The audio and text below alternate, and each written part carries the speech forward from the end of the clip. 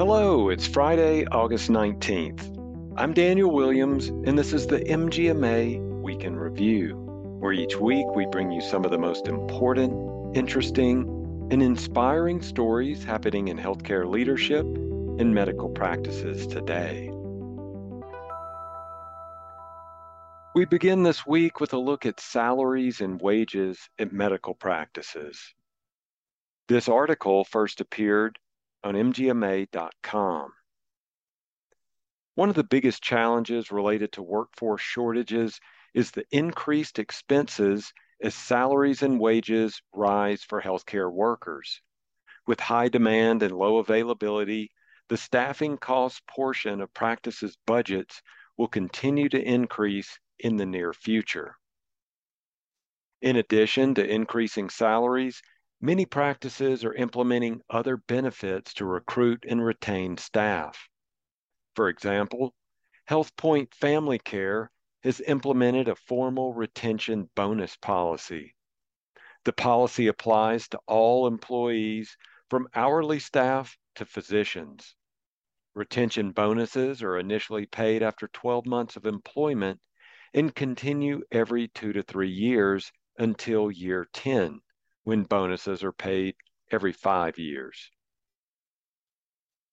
The amount of the bonus increases as the employee's years of service increase. Implementation of this policy has resulted in successful recruitment and retention at all levels.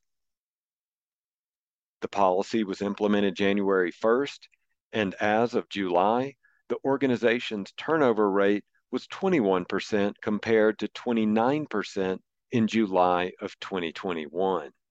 Another thing to consider at your practice, lower operating margins make it difficult, if not impossible, for organizations to invest in growth, efficiencies, and improvement in patient experience, which is at the core of a successful organization.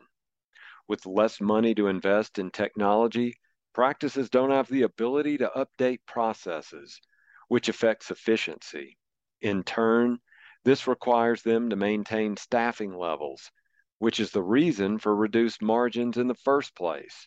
Nevertheless, annual merit and cost of living increases are a key to maintaining a practice's workforce. Moving forward, if you would like to be part of the MGMA and healthcare discussion, sign up for MGMA Stat and make your voice heard in our weekly polls. Sign up by texting STAT to 33550 or visit mgma.com/stat. Polls will be sent to your phone via text message. Our next article looks at some regulatory news. This might sound like a broken record at this point, but HHS is expected to renew COVID-19 PHE in October. MGMA expects the U.S. Department of Health and Human Services to renew the COVID-19 public health emergency in October, since the 60-day notice period passed with no word from the department. Recently, the administration reiterated its promise to provide a 60-day notice prior to ending the PHE. If HHS does renew the PHE for an 11th time, it's expected to be in effect through at least mid-January. Last week, MGMA wrote to HHS Secretary Becerra, asking him to renew the PHE and provide medical groups at least a 90 days notice prior to ending it, so they may sufficiently wind down flexibilities that have been in effect for over 2 years. If you want to keep up with the latest healthcare regulatory news, go to mgma.com/advocacy. I'll leave you this week with an article on time management and time constraints. Primary care docs need 27 hours a day to do their best work.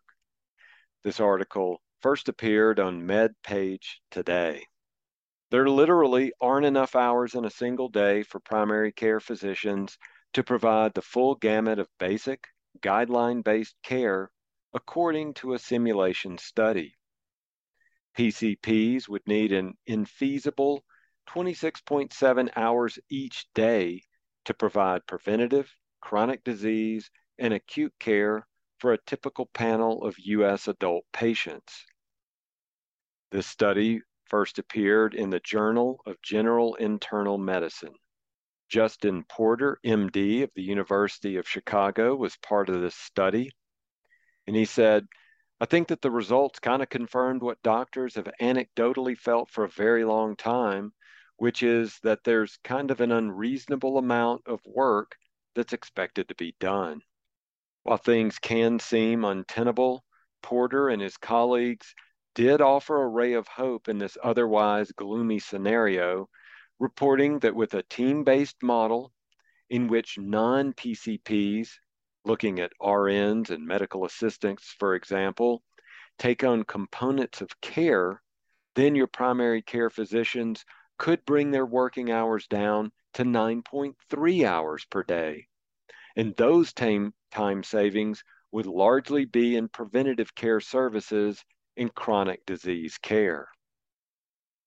Porter did point out that there is a manpower shortage in primary care, and it's in part because primary care physicians aren't compensated as well as specialists. Also, many of the time-intensive recommended preventative services, such as counseling for diet and nutrition, aren't reimbursed by insurance companies under certain circumstances and may not happen at the gold standard guideline level at all. Porter did say he hopes to reach policymakers with the study, eventually leading to higher pay for primary care physicians, better compensation for non-PCPs, and shift from a fee-for-service to a value-based care model. If you want to keep up with the latest industry news, subscribe to the MGMA Insights newsletter at mgma.com/Insights newsletter. And if you have a healthcare story you want to share with us, email us at podcast@mgma.com. This has been the MGMA Week in Review. I'm Daniel Williams. Thanks, and have a great weekend.